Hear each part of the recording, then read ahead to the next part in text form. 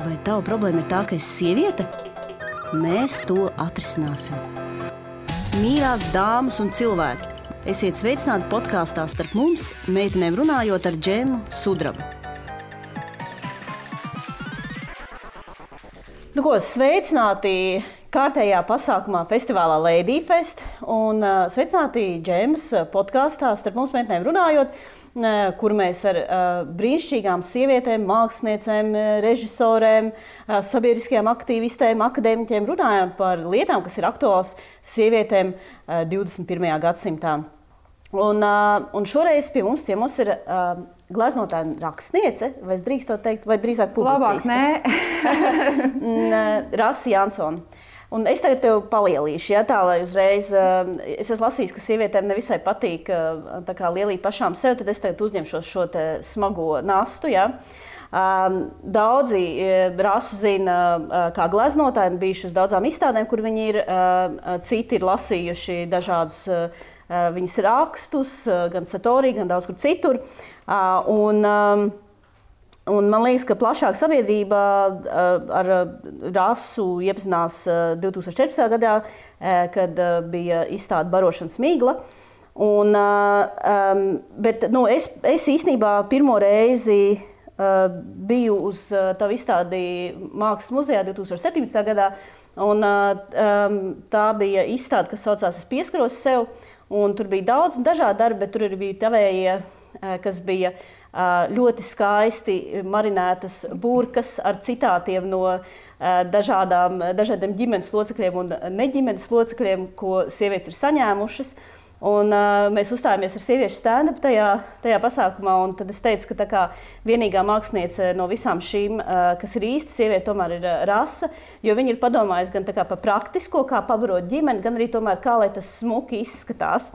Un tad es domāju, tiem, kas bija Paula Stradiņa medicīnas vēstures muzeja izstādes Glandula mamāe atklāšanā, kas bija 2018. gadā, kuru kūrēja Jāna Kukaine.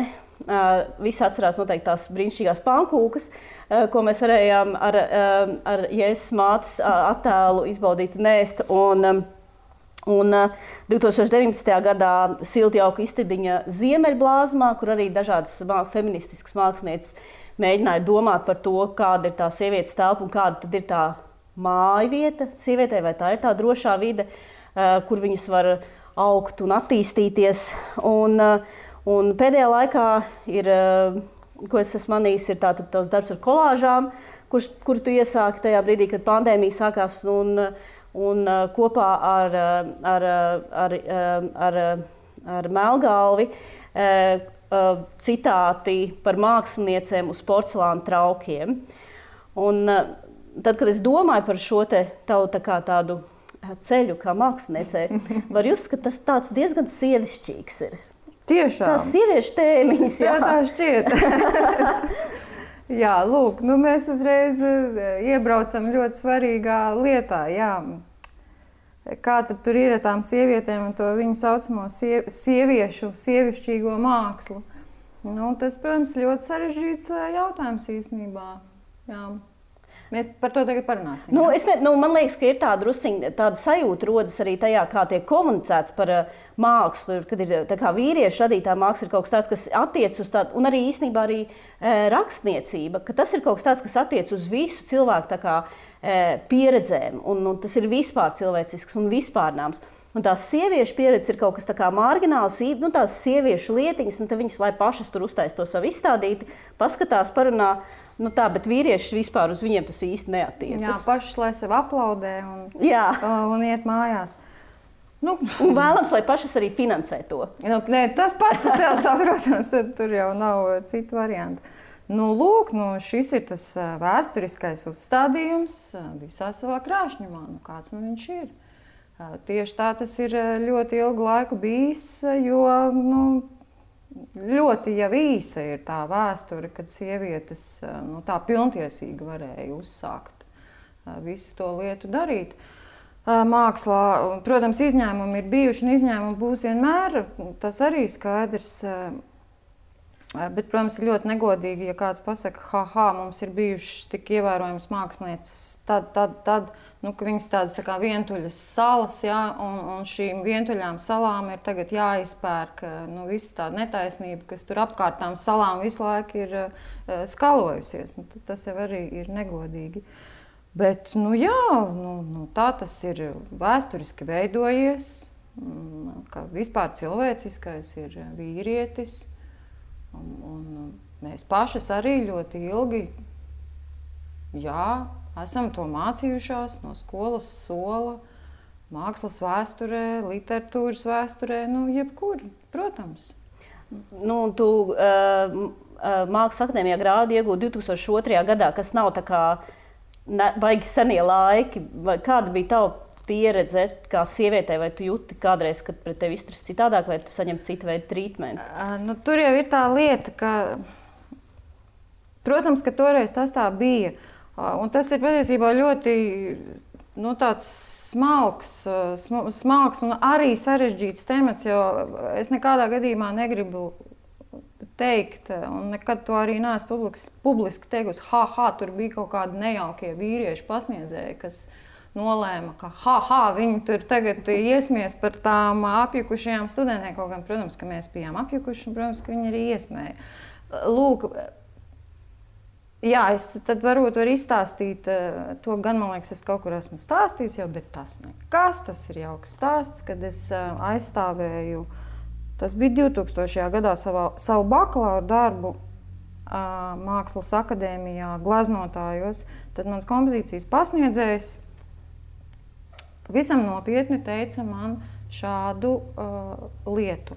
Es vienīgai tev no kursa lieku 10, jo tu glezno kā vīrietis. Un, protams, ka tas toreiz bija kompliments. Un, protams, ka es to arī uztvēru kā komplimentu. Un es biju priecīga par to. Es biju priecīga par viņu novērtējumu, es biju priecīga par to 10. Lūk, bet ko tad tas mums stāsta par to laiku? Jā, man gan liekas, ka tas bija ļoti sen. Tas bija gandrīz pirms 20 gadiem. Jā. Tas ir ļoti sen. Tas ir sen. Lūk, nebija jau cita veida, kā komplimentēt to studenti, kas tur ir izgājusi cauri visām tām atlases kārtām, kas tur nav nodzērusies vai sajukusi prātā pie visiem tiem komplimentiem, kas M6 griezās. Tur bija normāls kompliments jaunai māksliniecei teikt pie viena svētku galda.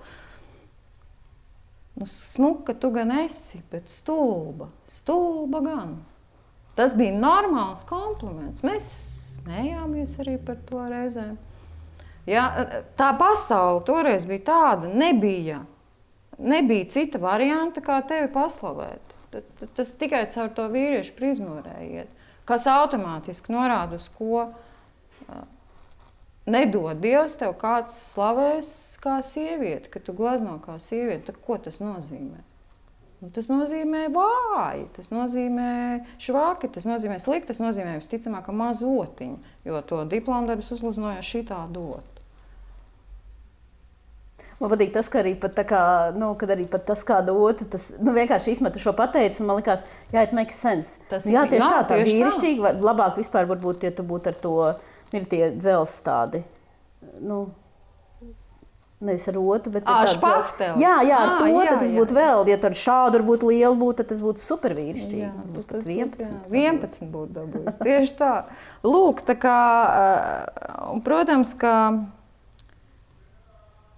pa vienu šādu komplimentu, tur var uzrakstīt no pētījumu, kāpēc viņš toreiz tāds bija iespējams, un kāpēc viņš bija kompliments, un kāpēc mēs to pieņēmām kā komplimentu, un kāpēc mēs par šiem M6 jokiem smējāmies. Tāpēc, ka tu jau... Kas ir M6? M6? 20 gadi. Tas bija ļoti sen. M6 ir leģendāra. Es lietoju šo vārdu ir. Leģendāra vieta Vecrīgā Mārstaļa ielā 6. Reizē tā bija izstāžu zāle, un tas bija arī restorāns, bārs, kafejnīca. Tur notika nopietnas izstādes tiešām. Es tur esmu redzējis lieliskus mākslas darbus Kristapa Gulbja, instalācijas, tur redzēju, ko es atcerēšos visu mūžu, tā bija nopietna vieta. Un tur mākslinieki gāja, spēlēja šahu pa vakariem. Un, protams, ka tur gāja arī Mākslas akadēmijas studenti. Nu kā, tu taču gribi? Tu gribi draudzēties, tu gribi aprunāties. Tā bija pasaule pirms interneta, pirms Facebooka, pirms Eiropas Savienības. Mēs dzīvojam ļoti, ļoti, ļoti noslēgtā tādā pasaulē. Un, protams, mēs gājam uz M6. Bet es domāju, arī, vai tev nav bijis doma ar pseidonīmu, varbūt īstenībā es šo nezinu, tā es darījusi, ar vīriešu pseidonīmu kaut ko darīt, jo, piemēram, par J.K. Rowling, piemēram, ir piemērs, kāpēc šāda pseidonīms ir tas, ka viņai bija bāžas, ka tad, ja viņa ir uzrakstījusi stāstu par zēnu burvi, un tas ir sievietes rakstīt grāmatu, zēni nevēlēsies šo grāmatu lasīt. Un tāpēc viņa izvēlējās tādu nosaukt sev, lai tas būtu tā kā starp, ka varētu būt arī, ka tas ir bijis vīrietis. Un ir taču tik daudz to piemēru, kur sievietes vienkārši zem vīriešu segvārda dara lietas.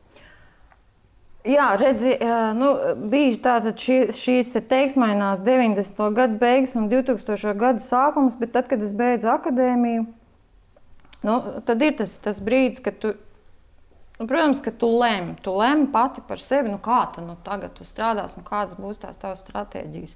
Un tad es izlēmu, tagad ir tā, tad ir pienācis tas brīdis, kad man vienkārši ir jādara tas, ko es esmu nolēmusi darīt, un nekādas slēpšanās. Un tu vienreiz vari pasmieties par šo komplimentu, otrais, trešoreiz, ka pienāk kaut kā 10. reize, tu saproti, nē.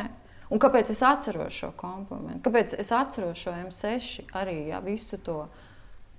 Tas ir bijis kaut kas, ko mēs visu laiku esam malušas tomēr, apkārt un riņķī savā galvā. Kāpēc? Kāpēc? Ja tas mūs, es negribu lietot vārdu ievainot, bet ja tas kaut kur mūsos ir aizķēries, tas skaidrs, ka jau tajā brīdī bija sajūta, pag, kas šis ir? Par ko šis ir? Ko tu man īstenībā saki?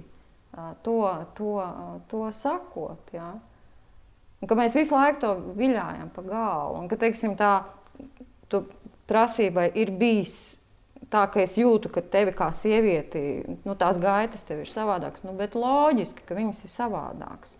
Pirmajā nodarbībā kompozīcijas klasē pasniedzējas iepazīšanās nodarbība. Es biju, protams, stāvā sajūsmā, ka es biju iestājusies tajā akadēmijā. Tas bija lieliski, jo nevienmēr tu vari ar pirmo reizi iestāties. Man likās, ka es tur uz Olimpa kalnā nokļūs, ka tas ir dzīves svarīgākais notikums un gleznotājos un tik brīnišķīgi. Un pasniedzējs pirmajā nodarbībā saka,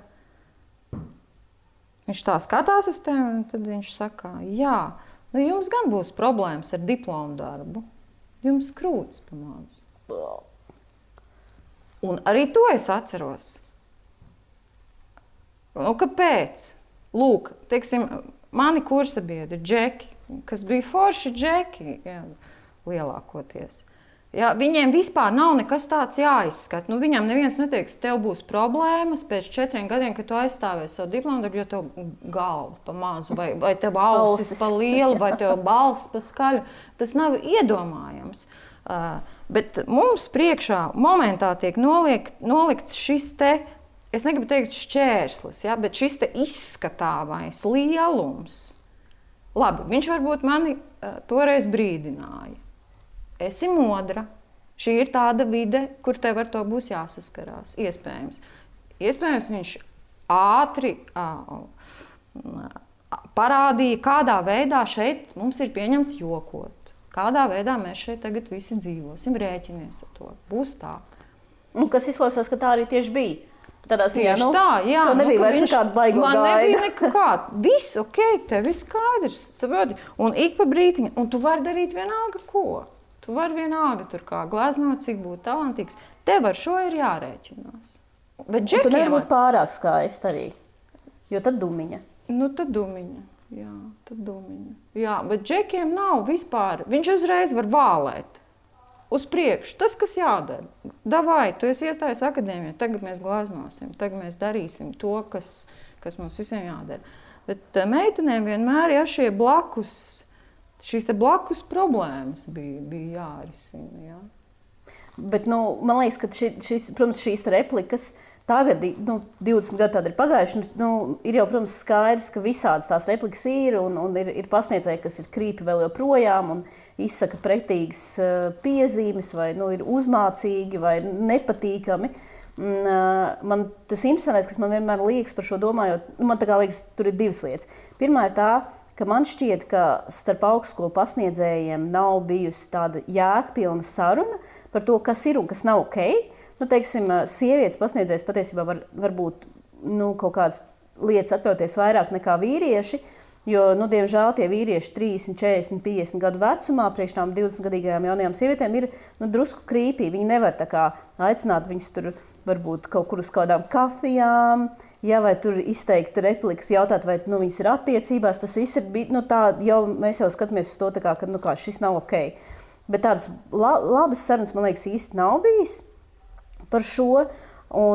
Bet otrā lieta ir tā, ka cik ilgi mēs esam kā sievietes augušas vidē, kurā būt par vīrieti ir krutākais, ko tu kā sieviete vari sasniegt vai rīkoties kā vīrietim, būt zēnam. Un ļoti daudz tādas sabiedrībā populāras sievietes arī, kas viņas atcerās savu bērnību, viņas ļoti bieži saka, es jau tur nebiju tā meitenīgā meitene, es biju puicis, kā es tur ar džekiem gāju un darīju puiku lietas. Un tas uzreiz pieliek viņai vērtību, jo viņa nebija no tām low level meitenēm, kas tā kā puķēnās kleitēs. Viņa bija krutā, apgreidotā meitenes versija. Tur jau tā lieta. Un tad tajā 2000. Gadu sākumā man likās, kad ir jārunā skaidra valoda, cik es esmu uz to spējīga un ka ir jāiet pret šo te uzstādījumu, ka ja tu dari kaut ko kā sieviete, tad tas ir vāji un tas vispār nav nopietni un beidz te mūs smīdināt. Jā.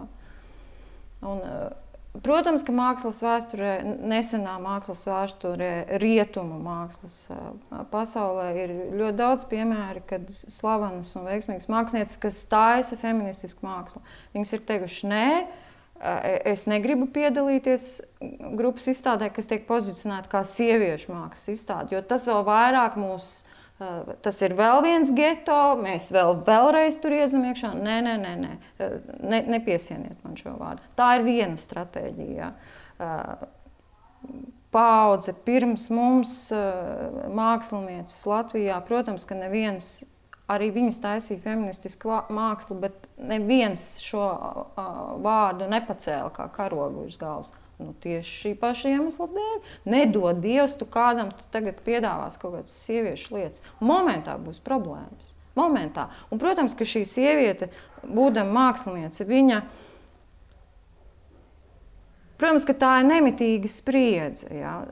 Tu cīnies ar sevi, tu cīnies ar to savu mākslu. Plus ir tik daudz dažādu šķēršļu, kas ir jebkura mākslinieka dzīvē, arī vīriešu mākslinieka dzīvē.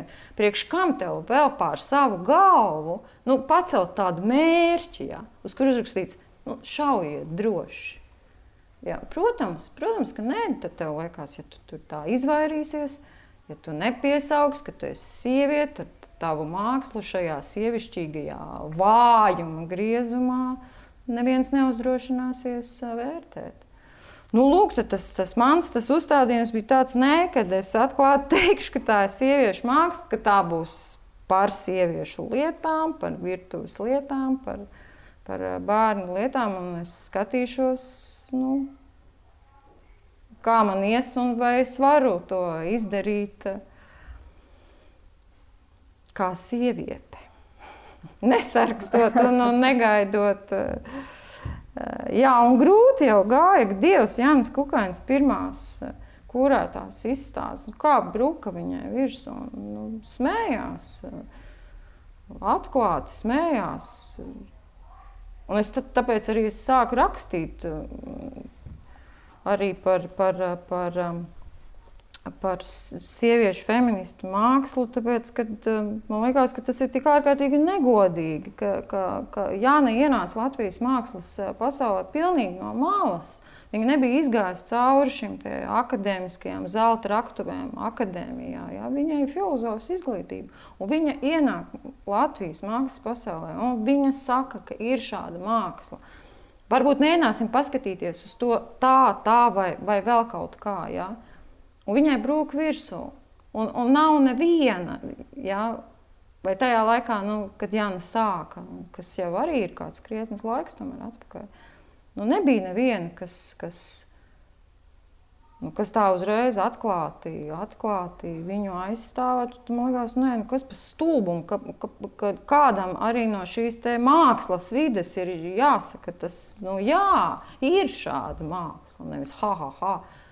Nē, Ingrīda Pičukāna mums te vietējā slavenība, kāpēc, lai es skatītos uz viņas mākslu? Par Ingrīdu šādu vārdu rakstīt ir. Man liekas, ka ļoti viegli tad, ja tā māksla ir feministiska, un ja jūs runājat par tām lietām, kas daudzus acīm redzot triggerē, tā kā par grūtībām, ar ko saskaras sieviete, uzņemoties mātes lomu, cik tas nav skaisti, vienkārši un apgaroti, un tad ziediem pārpildīt, ka tas ir grūti un vientuļi un fiziski un garīgi smagi. Par mēnešu reizēm, par ķermeni, par savu ķermeņa pieņemšanu vai nepieņemšanu. Galvā tas, ko mētra dara, cilvēks tas ļoti, ļoti triggerē. Tā kā man liekas, ka, piemēram, mētra Sabēros māksla triggerē cilvēkus vairāk nekā, kas ir tas mākslinieks, kas formaldehīdā dzīvnieks liek? Demiens Hirsts. Nē, bet mums latviešu. Brekte. Jā, Brekte. Visi aiziet uz Brektes, un tā kā, bišķi pretīgi ir, ka viņš tur nofočējis tos beigtos dzīvnieks, bet, whatever, vai ne? Un tad tā kā mētra, tas vienkārši cilvēki go crazy. Kādā sakarā? Jā, go crazy, viņi ik pa brītiņām, tur jau pirms mētras bija Ingrīda, kas noveda, vai ne visas, tagad pēc mētras ir Ance Vilnīte, kas... Man liekas, tas arī ir šis te vecais, tas M6 svētais teikumiņš. Smuka jau tu esi, bet stulba gan, ka liekas, kā? Tāda neticība, kā? Tu ar mums runās no tik augstiem plauktiem, tā uzreiz, jā, kāpēc, kā tā? Nē, jo, kad tās sievietes sāk runāt, tā. Kā tad tagad būs? Tad tas viss īstenībā ir bijis tā, kā viņas mums te tagad pēdējos cik gados grib iestāstīt? Kā? Tad tas nebija forši, tad tas, ko mēs viņām teicām tajā M6, tad tas nebija kompliments? Ko? Kas viņām noticis visām tagad? Kas te no labas dzīves vairs nezinu, kā izdarīties? Tur jau arī tā lieta, ja, kad to vienkārši saka un dara sieviete. Un viņa vēl ar vienu, viņa norausies pēc pilnas programmas. Man liekas, ka arī mēs... un tagad arī ir tik daudz tādas mākslas... varbūt par to Anci Vilnīti, es teikt iedomājos vienkārši. Es biju diskusijā vienā, kur viņa bija, un kāds viņai uzdeva jautājumu, bet kāpēc viņa taisa šo te mākslu? Kāpēc? Kāpēc viņa nevarētu nosarīt kaut ko normāli darīt? Un viņa teica, ka viņa ritīgi gribētu darīt kaut ko normālu, bet viņa nevar. Jo tas vienkārši, viņa vienkārši ir šāda māksliniece un tās lietas, ko viņa dara un kā viņa tās lietas jūt.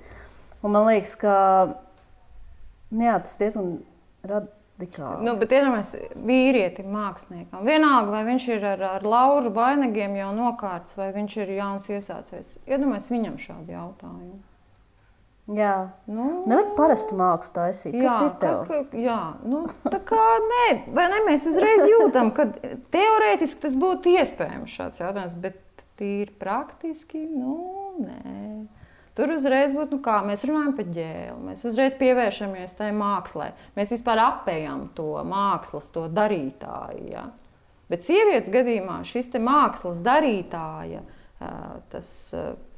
ķermenis, viņš vienmēr būs iztirzājama vienība. Vai nu tās krūtis būs pa lielu vai pa mazu, vai viņi būs pa smuku vai pa nesmuku, bet tas vienmēr būs topikā. Tas nekur nepazudīs. Arī mūsdienās. Ir sievietes, kas saka, kad viņas paliek vecākas, viņas kaut kādā ziņā tā kā iegūst vairāk brīvības, arī tā skaitā radošās, vai tev tā ir? Es domāju, ka, protams, ja tu paliec vecāks, bet es nedomāju, ka šī radošā brīvība saistīta ar vecumu vai tas, cik gadus es esmu jau tur dzīvojusi. Nē, tas ir vienkārši tāpēc, ka tu jau ļoti daudzus gadus esi vienkārši strādājusi. Tu zini, ko tu vari, tu zini arī, ko tu nevari. Tu zini jau ļoti skaidri, ko tu gribi vēl izdarīt, jā, un tu vienkārši daudz mierīgāk vari strādāt. Tāpēc, ka tu pārzini jau savu spēju arsenālu. Jaunībā tas ir, protams, tu pa džungļiem ar kaut kādu plastmasas nazīti tur sities. Tas ir daudz smagāk, bet es nedomāju, ka tas ir tāds vecuma radīts viedums. Nē, vienkārši tu esi iemācījies pārvaldīt noteiktus instrumentus, jā. Varbūt tev mazāk vērtē pēc ārējā izskata. Jā, ja tu neesi vairs īsti marriage material. Jā, tam es piekrītu, bet turpat uzreiz, tikko kā tev liekas, ka pirmo reizi tu kaut ko šādu nodomā, ir nākamais solis blakus, un tu tāpat gāzies bedrē atpakaļ. Mums ir meitas, un viņas pieaug. Un tu skaties, kā viss tas mākonis viņām sāk mākties virsū. Un tur es neredzu nekādu tur glābiņu un tur tādas baigi mierīgas tagad vecumdienas. Es domāju, ka reizēm es domāju, kāpēc mums ir jāraksta, kāpēc mēs nevaram tur sajukt prātā, kāpēc mums kaut kas jādara arī viņu dēļ. Jo tūlīt viņām kritīs virsū. Tas būs vāks vienkārši. Tā kā pirmdienas stand-upā Alise Zariņa teica, ka viņa ir secinājusi, ka sieviete ir kā avokādo. Viņa ir sākumā pārāk jauna un tad uzreiz viss pārāk vecs. Viņai nav nekāda tāda brīža, kad viņa ir tā kā tieši labā vecumā. Jā, un ko mēs no tā secinām? Vai ne? Kad nekad nebūs labi, nav labi, jā? Kad vienalga, ja tev ir mēnešais un tu gribi runāt par to slikti, ja tev viņas nebūs, tad arī slikti, jā? Un tas jau arī, vēsturiskais, šis te visa tā tradīcija. Pavisam nesen es vēl te lasīju arī kaut kādu pētījumu, kad reizēm man liekas, kad feminisma domātājs, tad, kad viņas to vēsturisko vēdekli mēģina tā atklāt un piesaukt konkrētus piemērus, tad tas ir tik brīnišķīgi, kurai būs krāšņāks tas atradums vēsturē. Un tad tas nesenais krāšņais atradums, ko es izlasīju, bija šāds, kad sieviete, kurai ir mēnešreizes, ar savu skatienu var likt satumst spogulim. Bet sieviete, kur jau ir menopauze, viņa ar savu skatienu var likt saslimt svešam bērnam. Wow!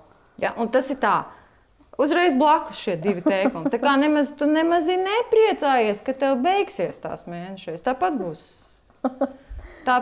Būs sabiedrībai vēl nedarīgāka. Jā, būs. Tā vismaz varēja skatīties un bija prieks, ka tagad daudzi, kas runā par šo te kritizē feministisko mākslu, uzdod šo te jautājumu, tā kā kādā sakarā sievietes, teiksim, zīmē kaut ko, tur, es nezinu, savām mēnešreižu asinīm, kas vispār notiek. Un tad es vienmēr domāju, ka tomēr māksla ir veidojusies ar to, ka vīriešiem, nabadzīņiem, lai uzgleznotu sievietes, savas mūzes, bija jāīrē prostitūtas parasti. Un vienkārši sievietes ir tā kā super tāds resourceful, kur viņas pašas izdomā risinājumus. Un viņas vienkārši tā kā darbojas ar lietām, kas viņām ir pieejams. Tu taisīji kolāžas, burkas, kāds no mēnešreizēm vai Ada kaut ko. Nē, protams, jā, tas tā ir, un tā ir šīs lietas tāda humora puse, ja, bet tā pavisam nopietnā puse ir, protams, ka sievietes, mākslinieces, feministes, protams, ka viņas uzstāj uz to, ka šī mūsu pieredze viņa ir citāda. Nu, viņa ir citāda. Un kad mēs esam noguruši un līdz kaklam ir šis tavs šizofrēniskais stāvoklis, ja? Kaut vai esot Mākslas akadēmijas studentē, ja? Tu nekad nebūsi vīrietis, un tu arī negribi būt vīrietis. Tad, es neesmu gribējis būt vīrietis, ja? Bet tai pašā laikā, ja, tas ir vienīgais, pret ko tevi var atmērīt. Un tad tu dzīvo tā kā tāds...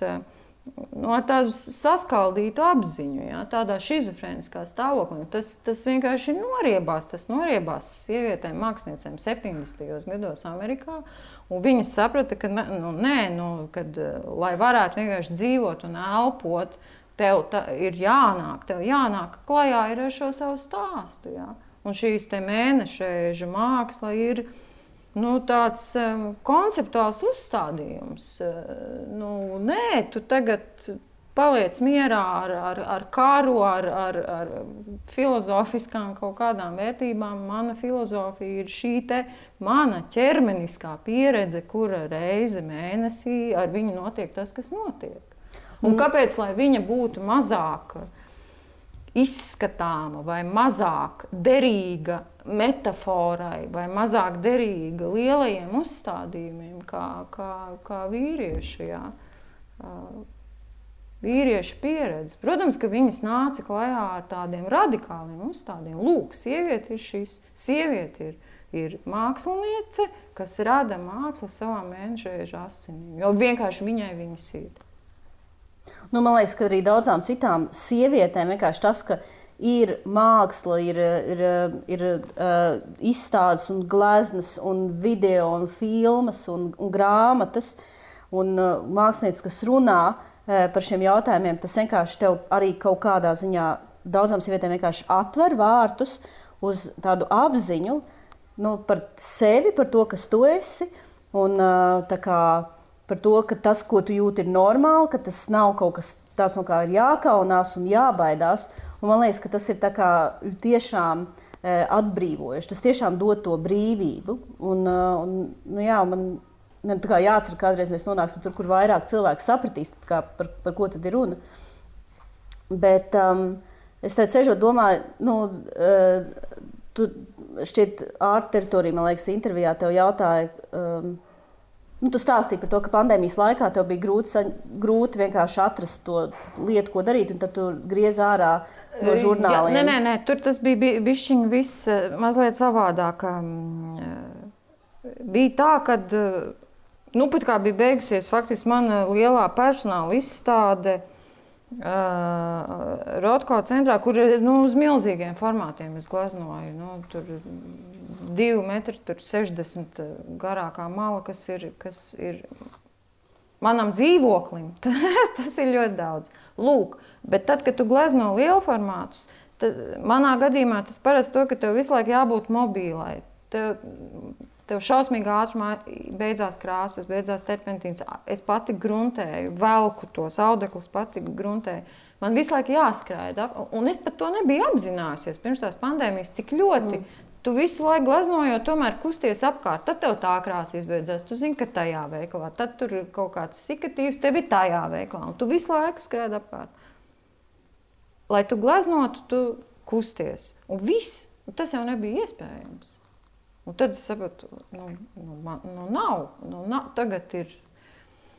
Tagad ir tā, ka nav. Es nevaru aiziet uz veikalu līnaudeklu nopirkt. Vienkārši nevaru. Bet ir kaut kas jādara. Un tad es sapratu, ka vienkārši jādara ar to, ar tā mēnešreizu asinīm, ar to, kas mums ir. Jā, un kas man ir? Ļoti daudz dažādu žurnālu, ļoti daudz dažādu ēdienu žurnālu, National Geographic žurnālu. Rīgas laiks atstāja mierā, to es negriezu. Lūk, un es vienkārši sāku griezt. Es sāku griezt žurnālus no sākuma, pat es to griezu. Kad tik ne manai meitai vajadzēja arī skolā kaut kāds bija vizuālajā mākslā, kaut kādu kolāžu jātais. Mēs vienkārši griezām. No sākuma es griezu nervu nomierināšanai bez mazai. Un tad pamazām no tā.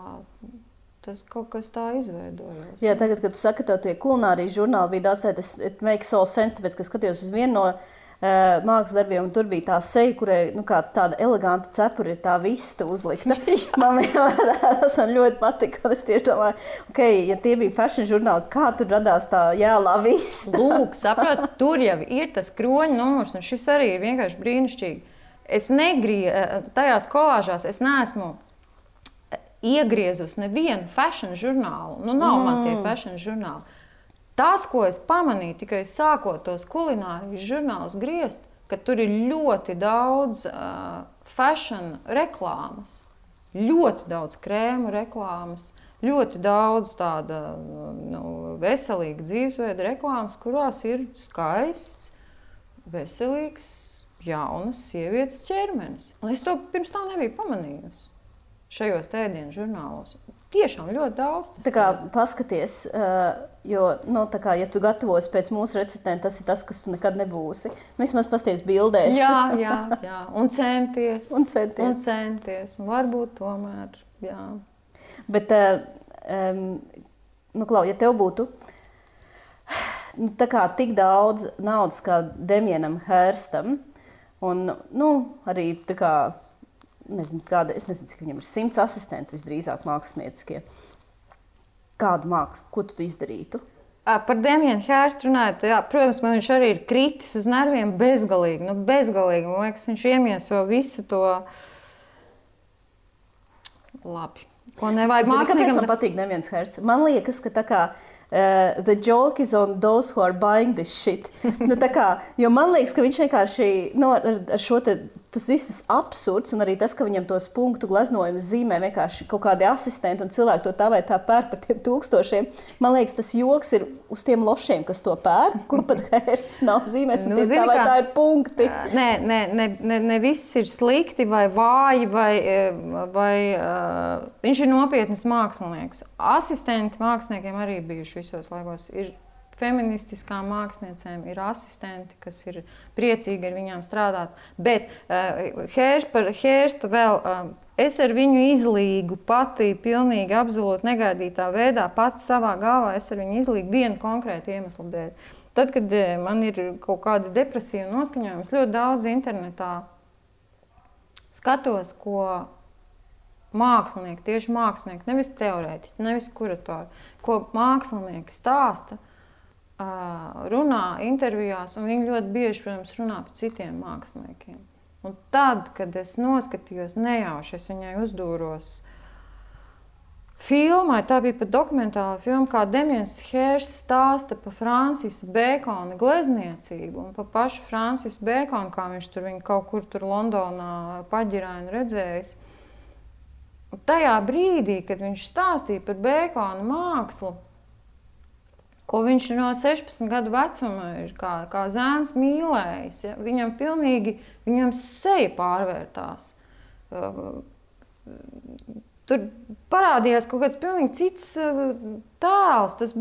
Es ieraudzīju, ka viņš ir tas 16-gadīgais tas bērns, kurš ar tīru sirdi atzīstās bezgalīgā mīlestībā, labai mākslai.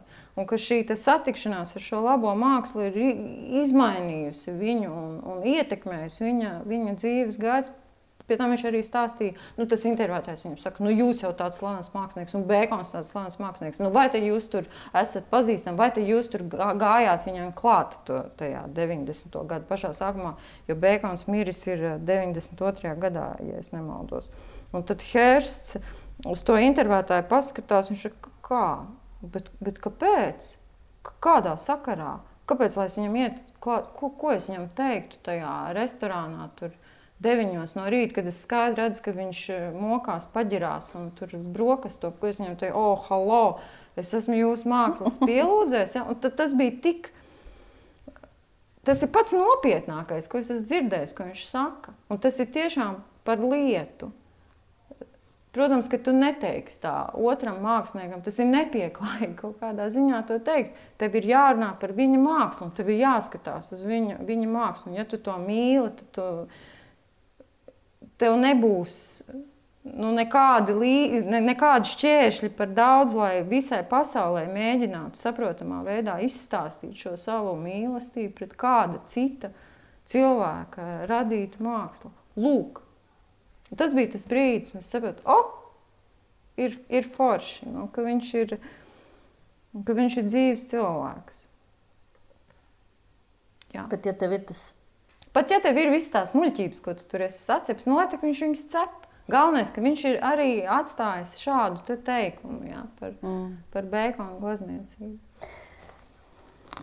Nu, labi, es tev tad pajautāšu tās divas lietas, ko es mēdzu jautāt cilvēkiem, kas ir podkāstā. Kur tu esi notizlojusies pēdējā laikā? Vai, to tu man teici, ka tas man jāsagatavo mazliet. Nu, es tad arī pagatavojos, ir tāda lieta. Es notizlojos kā mākslinieci arī sen, ļoti sen. Bija tādi laiki, kad akadēmijas studentus nolīga plētām naudiņām, lai viņi apglazno kafejnīcās vai restorānās sienas. Man liekas, tagad to neviens vairs nedara. Mēs šeit to darījām, esot studenti. Un kā reiz tā kafejnīca, kas man bija jāapglazno, bija Vecrīgā. Un kā man bija pirmā tikšanās, un es biju, protams, ļoti uztraukusies, un man izsniedza krāsas, divu toņu sienas apglaznojumās krāsas, un tādas milzīgas buņģas, ka lūk, šīs būs tās krāsa, kurām tev jāglazno. Nē, cits nekas nav iespējams, nemaz nedomā, šis ir tas kopējie tie toņi. Ņem tās krāsai uz mājām, uztais pāris skices. Nu, es ņemu tās abas buņģas, iebāžu pavisam tādā plānā plastmasas maisiņā un ļoti priecīgi ar brīvības pieminekli skrien uz mājām. Un tieši pie brīvības pieminekļa ar skatu uz Mildi man tas maisiņš saplīst un tās buņģas nokrīt zemē un izlīst. Momentā atšaujās tas vāks vaļā un viņš vienkārši izlīst. Un es saprotu un tad tās krāsas ir daudz, un man nav ar ko uzslaucīt, un es sāku uzslaucīt to krāsu ar to saplīsušo plastmasas maisiņu, kurš, protams, neko sevī, viņš nav spējīgs neko uzsūkt, tas ir plastmasas maisiņš. Es vienkārši rīvēju to krāsu ar to maisiņu, un es esmu, protams, izmisusi, man liekas, es tur pat tā kā apraudājos, un es paskatos uz augšu, uz to Mildu, un tā Milda stāv, un es viņas pakāju to plasmas maisiņu. Un viņa stāv, un viņa skatās uz mani, un es domāju, ak, Milda, un viņa skatās man, un viņa man saka, ak, rasa, nu kā šitā? Nu, tad es, protams, savācu tās buņģas. Es neatceros, vai es viņas tukšas nesu uz mājām, vai es biju notraipījusies ar krāsu. Es nekādas skices neuztaisīju, jo nebija jau no kā. Es pat neatceros, kā es to paskaidroju pēc tam tiem projekta vadītājiem, kur pazudušas krāsu buņģas. Jā, lūk, tā es notizlojos. Bet tu beigās uzzīmēji? Protams. Nu, sen jau vairs nav tā restorāna, paldies Dievam, ka viņi nav, jo tas bija briesmīgs vienkārši. Kaut kāds ir glaznojums. Jā, bet Mildi skaisti. Es starp citu tik reiz, kad eju viņai garām, es paskatos uz viņu, tā figūra ir vienkārši brīnišķīga. Jā. Viņa ir skaista. Viņa arī labi darbojas tiešām kā tāds pielūgsmes objekts. Es tagad redzu šo... ka pie viņas var arī kā pie tādas, kaut kādas simboliskas mātes iet un viņa teikt, vienmēr viņa tā skatās, help, un tad viņa man atbildēja. Sorry, viss, Jā. Bet, ja tev tagad ir, lai to rūgtumiņu kaut kā dzesētu, jāpalielās ar kaut ko, ar ko tu ļoti lepojies? Es ļoti lepojos ar to, kas notiek šobrīd. Es lepojos ar Lēdiju festu. Es labojos ar Ilzi Klimaševsku. Jā, tāpēc, ka tā ir ļoti svarīga lieta. Tas, ka tas ir tas kopienas un tāds pilsonisks pasākums, par ko neviens nesaņem nekādu algu. Un arī tas, ka Ilze mani uzrunāja, viņa teica, darām kaut ko. Un tad man likās, ko tad mēs tur tā varam izdarīt? Bet tad, kad tu saproti, ka tu tomēr vari izdarīt, ka tu vari sasaukt kopā kaut kādus cilvēkus, tu vari sasaukt kopā mākslinieces. Pirmajā gadā mums taču mētra atbrauca no Londonas speciāli, mums bija Ingrīda Pičukāne, Un mēs taču ar Martu vēl filmu uztaisījām, pilnīgi uz nervu pamata. Tas ir vispār tajā brīdī. Tagad es saprotu, ko tas Martai nozīmē. To laiku man likās to brīdi, kad Dievs, ko mēs uztaisīsim filmu par mākslinieci Jurijānu, kura nevarēja tikt tajā vakarā, tāpēc, ka viņai bija jādara citādas lietas. Lūk, tas ir svarīgi. Tas man pašai bija ļoti svarīgi, ka es varu aizrakstīt ēpastu šīm māksliniecēm. Nav tā, ka viņas visas ir manas draudzes, un, protams, ka nē. Vai tuvas paziņas nebūtu, nē.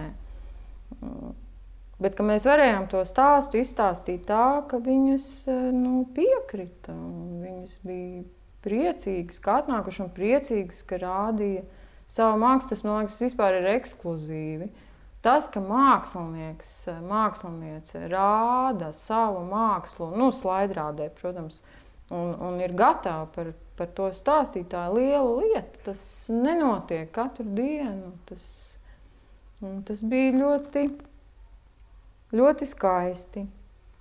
Un tad es rakstīju viņām tādus mazus stāstīņus Facebookā un pozicionēju to kā avīzītes drukāšana. Feministiskā avīzīte atgriežas pie jums šodien, mīļo lasītāji, ar stāstu par kārtējo mākslinieci. Un tad man bija artrīta lēkme pirmajā Lēdija festā, un es varēju parakstīt uz datoru tikai ar vienu roku, jo man otra roka vienkārši atteicās. Un tad man liekas ārpus, tas ir, kā? Bet es uzrakstīju tos stāstīņus ar vienu roku. Un tas bija arī, tas ir, tas ir forši, ka es varēju viņus uzrakstīt ar vienu roku. Man liekas, arī tas pasākums, kas bija ar māksliniecēm, bija ļoti foršs tādēļ, ka tu jau parasti, parasts mirstīgais, viņš jau īstenībā, tu varbūt izlasi to bukletu vai kaut kādu aprakstu, ko kurators ir ielicis pie tā mākslas darba, bet ļoti bieži man, piemēram, man gribas vairāk, un bieži vien tas apraksts, viņš ir vairāk tāds, koncepts, viņš ierāmē to mākslu tādā konceptā, bet nepastāsta par sajūtām, ko tas cilvēks tajā brīdī domā. Man daudz svarīgāk. Man, piemēram, sirdī ļoti tuvs ir tas brīdis, kad Katrīna Gaila rāda to gleznu, kur viņai ir tā vecā sieviete, kas ir tajā ādas žaketē, un viņai tiek tās krūts ir kailas. Katrīna skatās un saka, protams, ka tā sieviete nebija ne kaila, ne ādas jakā, bet es esmu māksliniece un es daru, ko es vēlos, tāpēc viņai ir kāds krūts. Tā man likās ārprāt tik arī patiesi, un tu redz, kā no kaut kā, ka viņa kaut kā citādāk ierauga lietas vai ietērp viņas, gan tiešām pārnestā nozīmē. Un tā, man liekas, ka Lēdija fest un visi tie pasākumi tiešām ir tāds brīdis, ka tu vari tiešām novērtēt sieviešu mākslu un redzēt, cik viņu ir daudz un cik dažādas lietas viņas īstenībā dara. Jā, un cik viņas ir atšķirīgas savā starpā, bet ka tas pamatu uzstādījums jau ir ļoti tāds vienots. Bet tā īstenībā arī no tāda mākslas skatīšanās un vērtēšana un vispār no tā mākslas pieredzēšanas viedokļa, tā arī ir ļoti, ļoti sarežģīta lieta. Tas, ka mākslinieks pats ir gatavs stāstīt, un lielāko daļu no tā, ja vien viņš nav ļoti slavens, ar kuru tur ir intervijas interneta visos pakšos, protams, mēs nezinām. Un lielāko daļu tā tas arī paliek, ka mēs neuzzinām. Ja viņa kaut kādu stāstu par šo te konkrēto viņa mākslas darbu. Un mums ir jāaiziet tas savs ceļš saistībā ar šo viņa mākslas darbu. Tā kā tas, ka ja kāds mākslinieks kaut kur ir gatavs stāstīt par savu darbu, tas ir daudz. Un tas māksliniekiem nav vienkārši. Tas nav vienkārši. Un tas ir vienalga, vai tu esi jau pieredzējis, vai tu esi pašā sākumā, tas nekad nav vienkārši. Tas ļoti grūti par savu mākslu stāstīt. Man pašai tagad nācās pavisam nesen taisīt prezentāciju arī par pēdējiem darbiem. Man liekas, Dievs, kāds sviests, ko vispār, lai par to pasaka. Tu saproti, nē, tu esi apsolies, kas te vispār notiek. Jā. Tev ir jāraksta arī, ja tev viena roka nekustās, tev ir nav variantu vienkārši. Nu, tad beigās ir tā kā, kam tur, man liekas, vai tas bija Vērdiņam vai kādam citam, kas palīdzēja kaut kādam bērnam uztaisīt kādu eseju stāstījumu par savu dzejoli un dabūja ļoti zemu novērtējumu, jo, tā kā, diemžēl nebija sapratis pats savu dzejoli. Un man liekas, ka tas ir tā kā brīnišķīgs stāsts, kur varbūt tu īstenībā pat īsti nesaproti pats savu mākslu. Nē. Paldies Dievam, kad ir varbūt kādi, kas... Nē, tur ir tā lieta. Māksliniekam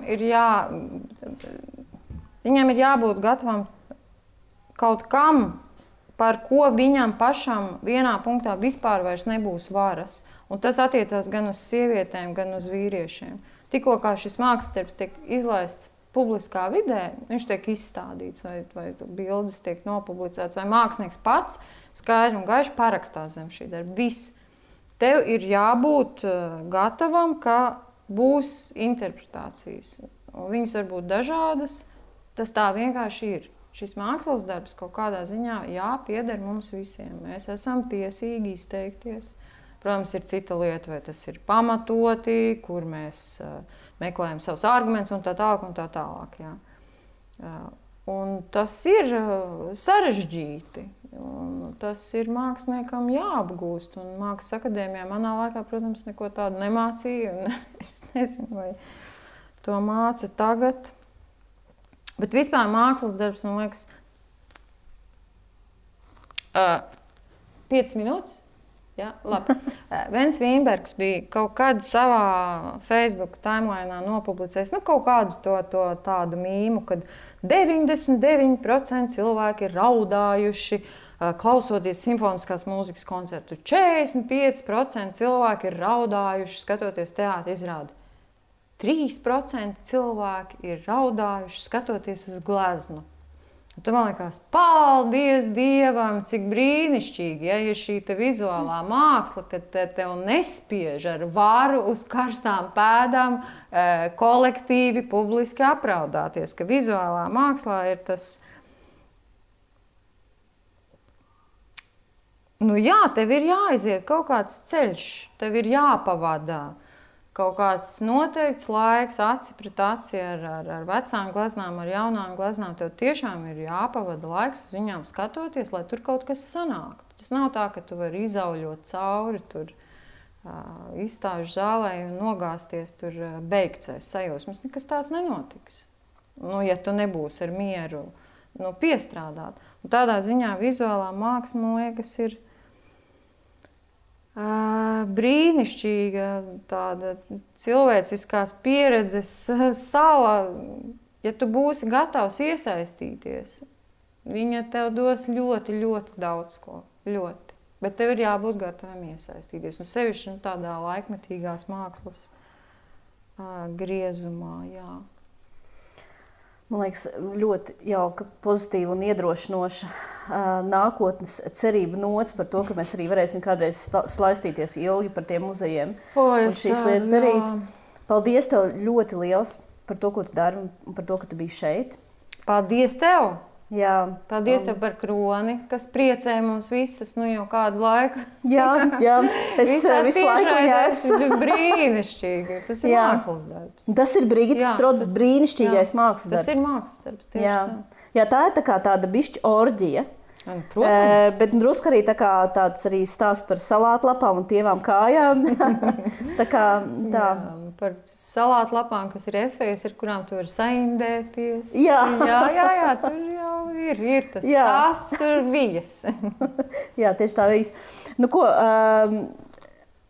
Paldies visiem, kas klausījās online, un paldies tiem, kas to noklausās tagad nedaudz vēlāk. Es gribu pastāstīt jums dažas lietas. Pirmā lieta ir tā, ka mūsu podcasts top pateicoties patroniem, kuri mūs atbalsta finansiāli. Mēs esam viņiem visiem, jums visiem mūsu mīļie patroni ļoti, ļoti pateicīgas. Paldies liels Lady Fest un Kaņepes kultūras centram, kas ļauj mums šo tehniski izdarīt un ka mums ir vieta un telpa vispār runāšanai par man liekas, tik tā kā svarīgiem jautājumiem un arī telpa vienkārši svinēt tiešām sieviešu sasniegums un sieviešu mākslu.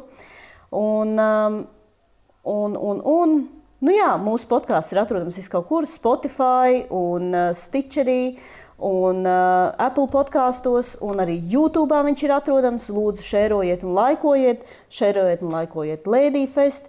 Galu galā ir marta 1. nedēļa, kas ir labākais laiks, lai tomēr noziedotu naudiņu centram Marta un atbalstītu viņus, un varbūt pat uztaisīt ikmēneša maksājumu centram Marta. Un vēl man jānoreklamē, protams, arī mūsu otrs podkāstiņš, ko mēs veidojam kopā ar dombiedrēm, kurš saucās Muša, kurā cilvēks stāsta patiesu stāstu no savas dzīves, kas citkārt paliktu neizstāstīti. Man liekas, viņš jums ļoti, ļoti patiks. Mēs esam turklāt nesen vinējuši Labklājības ministrijas konkursā un būsim sociālais uzņēmums un varēsim darīt lielas lietas un taisīt kursiņus par stāstniecību un vienkārši nest stāstus un veidot drošāku un iekļaujošāku sabiedrību. Lūk, tās ir visas reklāmijas, ko es vēlējos pateikt. Paldies vēlreiz visiem, kas klausījās. Rasai, Martai un Ilzei un Lady Fest.